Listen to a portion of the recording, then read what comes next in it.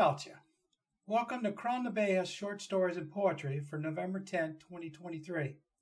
Hello again, my name's Terrence O'Donnell, and I'm back to your digital village with more fictional stories and poetry from Medium.com. I need to do a little advertising and upfront stuff here to get it out of the way. So this once-a-week podcast is available to listen to in nearly every podcast platform out there. Also in the blog section of my website, and at cromnabeha@substack.com, and now Cron na Beha at YouTube. My shows are free to subscribe to, but I do have a donations tab on the rss.com webpage as seen in the link with the newsletter, and on my website at www.cronnabeha.com. Think of it as passing the hat at the end of my visit to your digital village. Disclosure for anyone listening to on apps other than the link I provide in Medium.com newsletter. In order to read the stories and poems, you'll need to sign up for a subscription to Medium. Even though I provide links to the stories and poems of the newsletters, the difficulty will be reading the complete stories and poems as they're paywall by the authors, and I have no control over that. A little about me. I'm of Irish descent and a self-professed Seána Kay, an Irish storyteller. I want you to imagine we're sitting together under the village oak tree, Cron na Beha, which is Gaelic for the tree of life, as I read these stories and poems to you today. So I have 3 poems and 4 short stories this week. They're of different genres and themes, fitting for everything that's going on in the world now and the season of transition from fall to winter. So now my first item here is a poem by Mariana Bosarova in Bulgaria. She published this in Skuzbucket here on October 9th. I don't want to write about war. Wars separate people. Do you hear the siren? It tears to pieces the silence. I don't want to think about war, about death and blood, and alerts. I don't want even one woman to grieve about a lost lover, a killed one. I don't want even a child to run and hide because of a bomb attack. I don't want a child's heart to fear of death to be killed. But this world is too complicated. People need more and more. They always want something. People want power. This insanity never sleeps. Power craves for victims. No blood or death stops it. There is a distant shore to be reached and to be conquered. There is a city and a town and a village to be subdued. Wars are here around us. No one stops their mad rush. No one can escape their dark shadow. I don't want to write about war. I don't want to write about pain and blood, about hate. But there is no wall or barrier that can stop its plague. A very fitting poem for what's going on in the world right now. My next one is another poem, After Wandering by Amy Lee. And she labeled as a month of poetry, Solavagant, she writes here. And she writes this in personal essays of poetry, and she published this in Growl Publication. When days become shorter, the need for light makes its presence known, and suddenly it seems a good idea to read and bake and let soup bubble on the fire, but our summer selves still itch to wander aimlessly, kicking leaves and sniffing the air, for the cold we know will come, and the time will dawn when we must stay inside. Now we gallivant and traipse, biding time so recklessly, as solavagant and solitary our moods. We spend spring's coins we do not have, because snow will be here and hibernation will begin nature's foreshadowing, and woolen sweaters accompany all soldiers, find themselves knotted at our waists, we humans, so infinitely cavalier. March in the traces of rivers, creeks, and streams, acknowledging a certain mood. Deer and squirrels and hummingbirds move toward winter directives. We watch wildlife making plans and move in and out and around a stand of birches, ignoring our chores, soaking in those last specks of blue and sunshine, warming our cheeks like being hugged by a loved one. We played long enough and squandered sweet hours. Now it's time to stack wood, take the coats out of mothballs, launder extra quilts, and the darning of socks. Do you think our boots will last one more season? Fill the lamps with kerosene just a bit more to mark off autumn's list, and pray that there's still time. Now that's a seasonal poem. It's a really nice one. And this one is called Gods of Terra and Terror. We Can Crawl Out of Our Shells and Rebrand by Crystal Rivers, Ph.D., published in Illumination back on October 17th. A poem for those who die needlessly in war and hate in 2023. Let's take a walk, said monotheistic God. Let them know all are one, none odd. Mother Earth nodded. Of course, we are life. All was a garden, no clubs, no bloody knife. All images of God smiled down on the land. All was beauty, grace, peace, as if divine plan. The folks sharpened rocks, some gathered grain. A few gathered shells, razor sharp, self-contained. But then some man, thinking he was most wise, proclaimed, Look up, let us take blind fire from the skies. Let us call this one Yahweh, an almighty power. They slashed animals, sacrificed on altar and tower. Of this I'm unsure, Gaia said, is God's loving consort. He said, Worry not, they grasp, for their lives are so short. I guess so, sighed Gaia, but her spirit felt splintered. She sat under an oak, her body broken and injured. In time, another mortal man raised his voice. Let us call our Lord God, see our enemies destroyed. They're encased in hard shells, encircled, gleaming with fear, while acidic hate whirls within and weakens the sphere. The Lord pondered this. This is not right. This is wrong. I shall send compassion and immersion, rebirth and song. A few then found love, allied with the notion. Some called their Lord Allah, our beloved of devotion. An inspiration was sent, but men bent to their spears. Then guns, then bombs, poisons, and high-tech engineers. They consumed earth, claiming they do exalt her, burnt flesh piled high upon grisly altar. Gaia's hot tears filled the ocean. Her pity swept the seas. All over the earth mankind fell to their knees. Alliance to hate others, a sad and insecure source, brought them to worship not gods, but their own brutal force. God and Gaia locked eyes. Fire will char their own sacrifice, not just floods this time, but cleansing blaze will suffice. You don't mean to destroy them? Gaia asked. Because of semantics? 3 words for one life and their clueless ape antics? Their way was doomed when they began burning this world, perhaps when we lit the stars or gave them the grit to form pearls. Still, Gaia wept, their mistaken names were the catalyst. God looked at all love, galaxies swirling like Nautilus. Look at your own gown, once velvet and green, lost sapphire skies, once golden fields, no food left to glean. Look at our creation, now blackened and bloody. Look at those babies' bodies, in rubble, ash-covered and muddy. I didn't ask for 3 names, Yahweh, Allah, or God. To kill life for this is both brutal and flawed.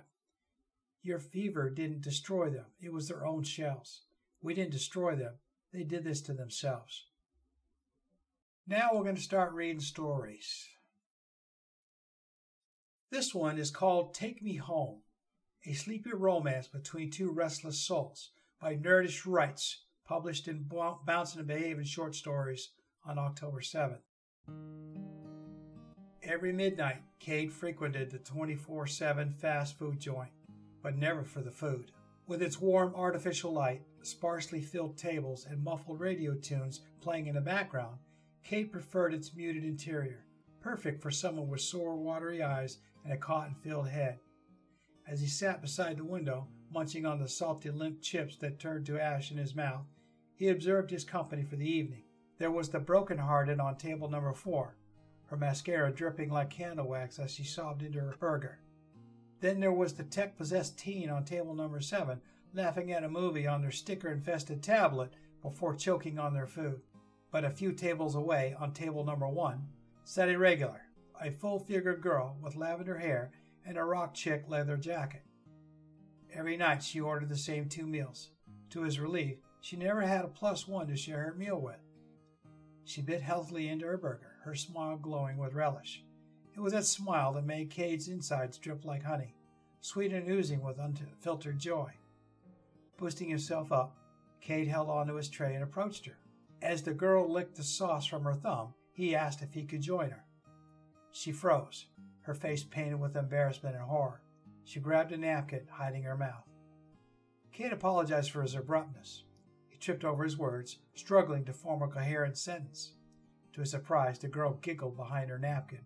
She crunched it up and told him to take a deep breath. Cade smiled with relief. She twisted her lips in thought. Her response was a word association test. Kate readily agreed. Food, necessity, passion, numbers, dislike, narcissist, wish, love. Kate's cheeks flushed at his last answer. With a warm smile, the girl inclined her head forward. As she adjusted her tray to accommodate his, she revealed her name, Vanya.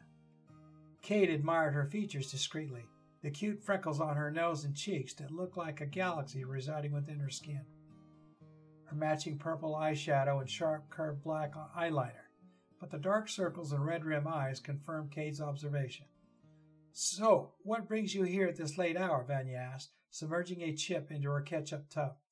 Homesickness, Kate said, swallowing the half-truth with a burger bite. Vanya nodded. This place isn't quite home, but it's close enough.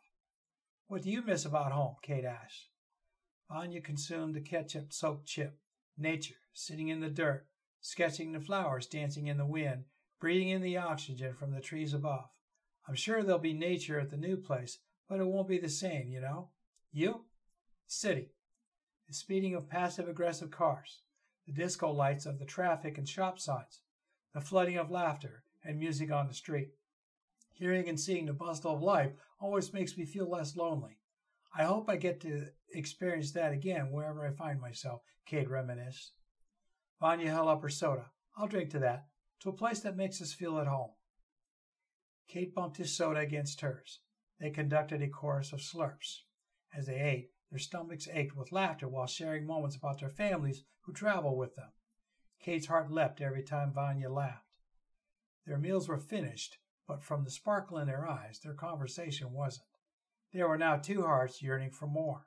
They stepped out into the cool night air. Not a soul dwelled on the street. In the suffocating darkness, only the moonlight guided their way. As they strolled, exchanging their favorite movies, a convenience store invited them with a blink of light. Vanya had an idea. Holding bags filled with snacks, Vanya led Kate to a park she loved. As they laid down their jackets on the hill and Vanya busied herself preparing a night picnic, Kate admired the stone fountain in the clearing below, surrounded by circular benches.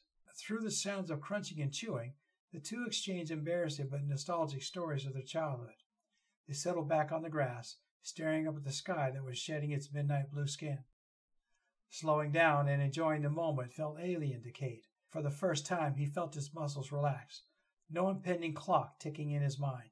He sighed a little too loudly, making Vanya giggle. Transfixed by Vanya's presence, Kate's heart exposed itself, the words resting on the tip of his tongue.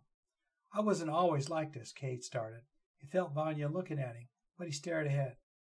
I was the typical 9-to-5 guy who loved the boring loop of life. But that all changed after I met Sabrina. She was the kind of beauty people wished for, but she wasn't my type. That wasn't until I saw her beat my high score at one of the arcades. She was exciting and sweet, and then she wasn't. The first time she woke me was when she heard something at the door, but there was no one there. The next night she woke me again because she was thirsty and her leg was asleep. Then she interrupted my sleep every night. There were nights when she would force me to stay awake because she was scared of being alone at night. I was too exhausted to continue working. Sabrina never let me sleep during the day either. Everything was such a blur. The angry faces, the horrible arguments, regretful words I said to my family, the accidental nail scars she left on me. I couldn't live with someone so unhinged. I packed up and left. I don't know if she stayed when hell broke loose. I resolved things with my family, but I still couldn't sleep a wink. In the dead of night, I could still hear her waking me, shouting at me. I don't know how to get her out of my head. Kate swallowed hard, his heartbeat playing drums in his ears. He avoided Vanya's stare. Just listen to my voice, Vanya whispered. Kate listened as she spoke. You probably won't believe this, but I used to be a self-conscious kid. In school, everyone would pick on my weight and make jokes whenever I ate in public. I stopped eating in the cafeteria, found my own sanctuary in a secret garden room. My sister reassured me that it was a phase and that adulthood is better. But there is no stop button to discrimination. It's funny how easily people think they figured you out. They see your weight and watch you eat, and bingo, you must really like your food. No one believes you when you say that food has nothing to do with it. I tried dieting and everything else, but I never felt good. I'm not ashamed of myself anymore, but I still struggle to eat in public. I don't eat during the day, and my hunger keeps me up at night. I'm human after all. Kate sat up. Don't take this the wrong way, but I like watching you eat. Vanya snorted, but he continued. People eat to fuel their bodies or fill awkward silences. But you're the one person who's always present, who actually enjoys what they're eating. You make everything look delicious, Cade complimented. Vanya sat up, meeting his eyes. That is the nicest thing anyone has ever said to me, she said.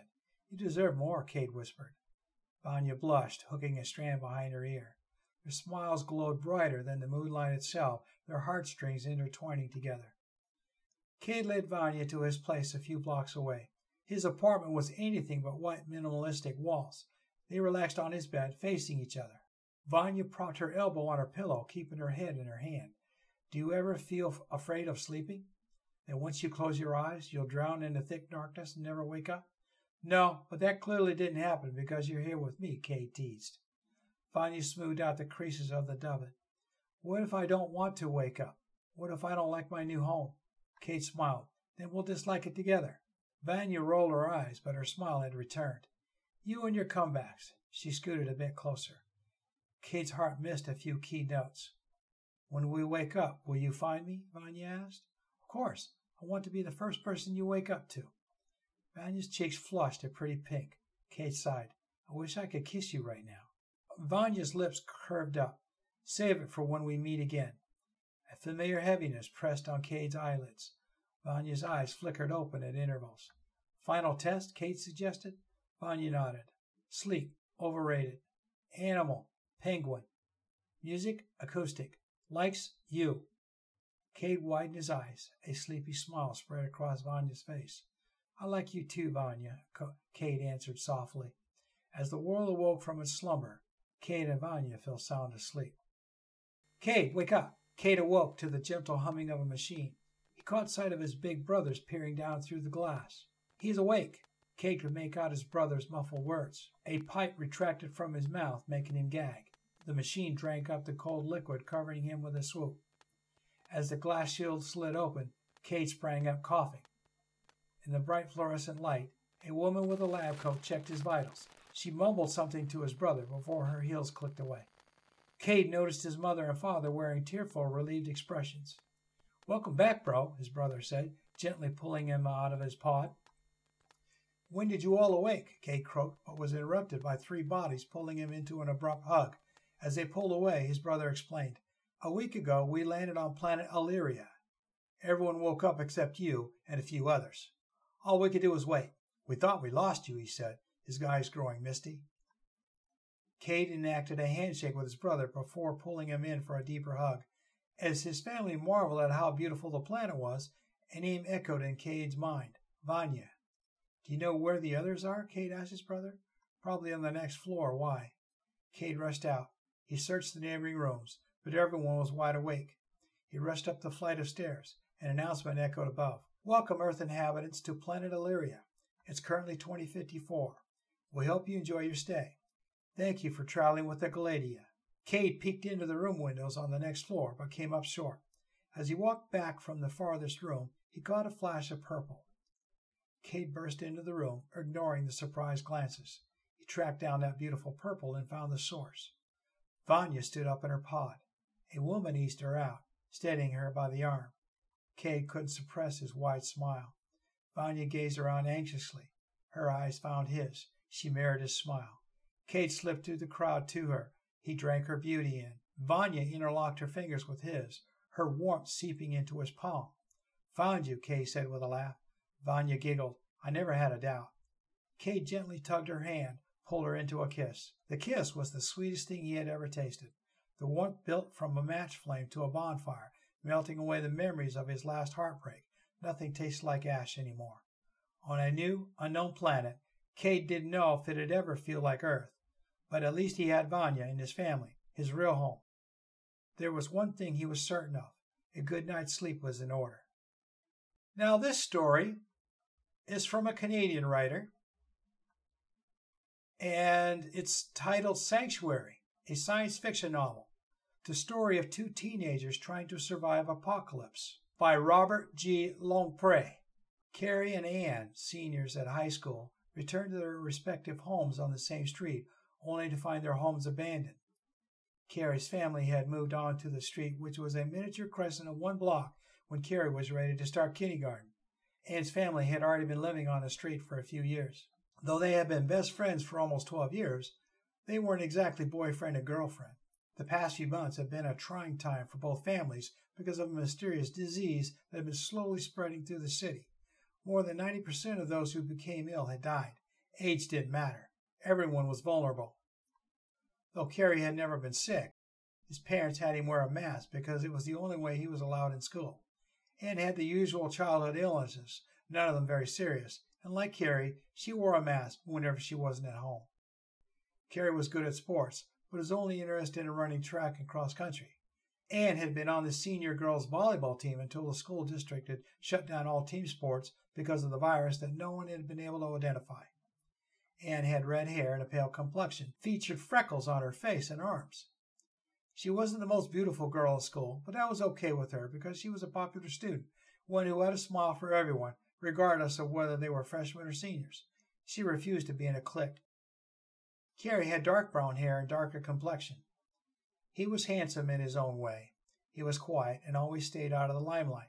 He was fiercely independent and intelligent. He stayed at the bottom of the honor roll, though he could easily have been at the top. He had his father to thank for that wisdom. The mysterious disease had begun to pick up speed. There was no doubt, looking at the latest death numbers, the human population was headed into a dark age. Crime was increasing, as was the general lack of trust and a growing anger at the world. Safety had eroded, placing the survivors at risk of becoming casualties in the growing level of violence. This is the world in which we find Kerry and Anne. Follow along as I tell their story of survival. I'll be publishing 3 chapters a week beginning later this month. So far, I have 15 chapters written, enough to take me to the middle of November. As more chapters are written, I will add them to the queue. So, as he says, he's going to be writing more chapters. So as I find them, I'll be bringing them to you. Now, this is a scary story. The tree had scratched its initials into many children over the years, but no one ever thought that it would eat one. This is from Twisted Tales to be read before bed. As you might very well imagine, it is a horrifying occurrence to have one's grandchild hewn down in front of one and made into a bench. But to then have that bench placed in the shade of one's own leafy branches for any fool to sit upon, well, one must draw the line somewhere, mustn't one? Insult upon injury. That's been the story of the oak's long life, insult upon injury. In the days of its youth, a bearded, beady-eyed, axe-toting villager had viciously hacked off one of its limbs to make the flagpole for the town square. And there it still stood, standing tall and waving proudly, though little wonder it was made of the finest oak. But it was disconcerting to have one's own disembodied arm waving back at one from a distance. And then there were those who came along and gathered up its acorns, the very seeds of its unsprouted children, and carted them off by the basketful to who knows where for God knows what purpose. It didn't bear thinking about. It didn't much mind the little girls who gathered the leaves that fell in the autumn. It was done with them after all. They were there for the taking. But the boys, who hung on its branches and shook with all their might, like crazed rabbit orangutans, with no thought whatever for how they tore at the leaves, cut at the bark, and broke the small branches, for them the tree harbored a deep malignant hostility. Of course, a quick snap of the wrist was all it took, and more than a few noxious pests had been flicked off, like pesky flies, to hit the ground with a satisfying crunch as their own weak limbs broke like brittle dried twigs. The tree had scratched its initials into many a rough, ill-mannered child or fool with a pocket-knife over the years, and had been pleased to see them leak their own red sap. Perhaps, then, it was not so surprising that after 312 years of abuses, significant to minor and every shade in between, the tree had had enough. And so it was a very unfortunate thing for young Owen Wonderling, who was not known for his endearing qualities even at the best of times, that he chose this August afternoon to walk the path that led to the bench on the hill beneath the old oak. Little wonder that he was in a sour temper as he walked, for he was nearly always sour, and this sourness leaked out of him in ways the juice does from a rotten tomato.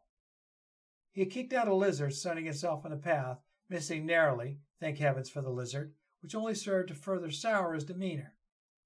He picked up a discarded stick, and with vicious swings, batted the heads off the late-blooming touch-me-nots, a meadow-sweet which the tree liked to look upon. From a distance, just out of limb's reach, he flung stones at a squirrel's nest in the highest branches. Perhaps most unfortunate of all for the sour young Owen was the very last decision he was to make in his short, sour life, to sit upon the shady bench. Had anyone from the town been looking, what they would have seen next might have turned their hair white, but no one was. No one saw that one moment Owen sat upon the bench, and the next moment he did not, with only the briefest rustle and crunch to signal his departure. And for many years to follow, though perhaps not quite so many as it might have been had he been a little sweeter, the town would wonder what had become of poor Owen Wonderling, whose sour face now sneered at the world from inside of a milk carton. My last story is a science fiction, as David Pahor is famous for. It's called The Strange Place. Only the truest friend can give you a deadly gift, by David Pahor, published in Illumination. The ground was not yet hard in mid-October, as autumn meticulously exaggerated its role of Indian summer, maintaining balmy temperatures with its glowing orb above, only at night relinquishing the atmosphere to winter's frigid scouts. In the last days before leaving for the traditional Cyclades yoga vacation, she was finishing her packing, breathlessly planning adventures beneath Santorini's picturesque horizon. I could see that in her unfocused pupils, radiant face, and how she dreamily spoke of the strict daily schedule, early bedtime, natural food, and risings at dawn.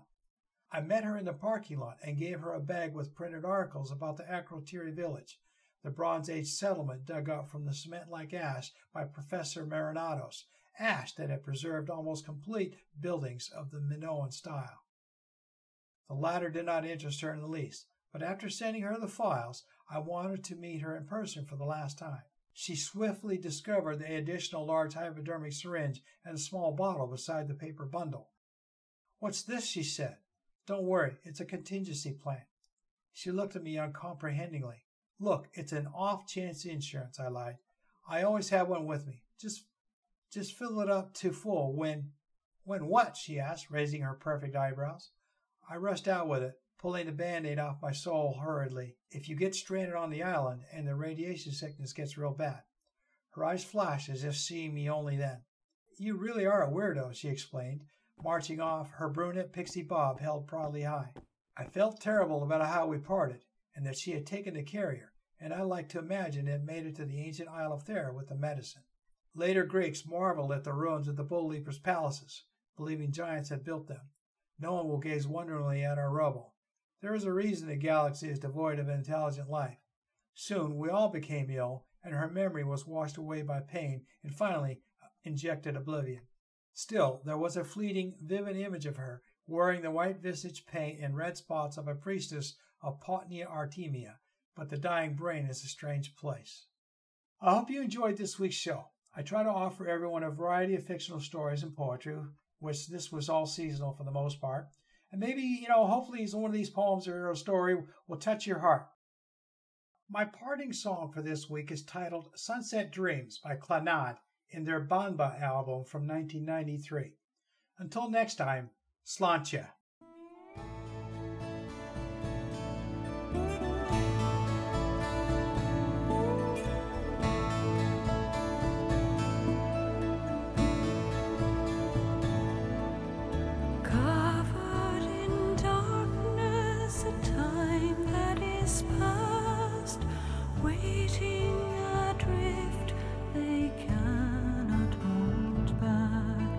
Cannot hold back.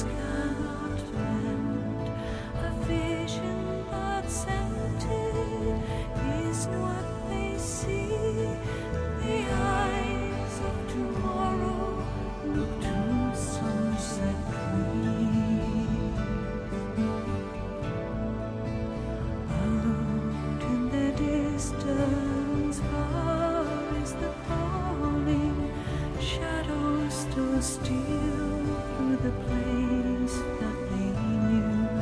A vision that's empty is what they see. The eyes of tomorrow on sunset dreams.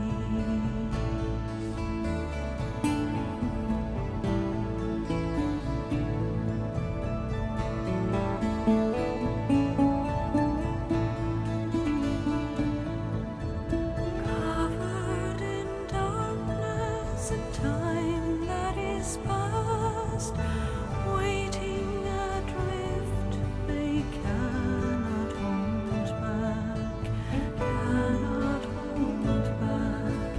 Tear-misted eyes, standing alone, a broken will over all that they've known. Out in the distance, far is the calling. Shadows stood still through the place that they knew. A vision that's empty is what they see. The eyes of tomorrow on sunset dreams.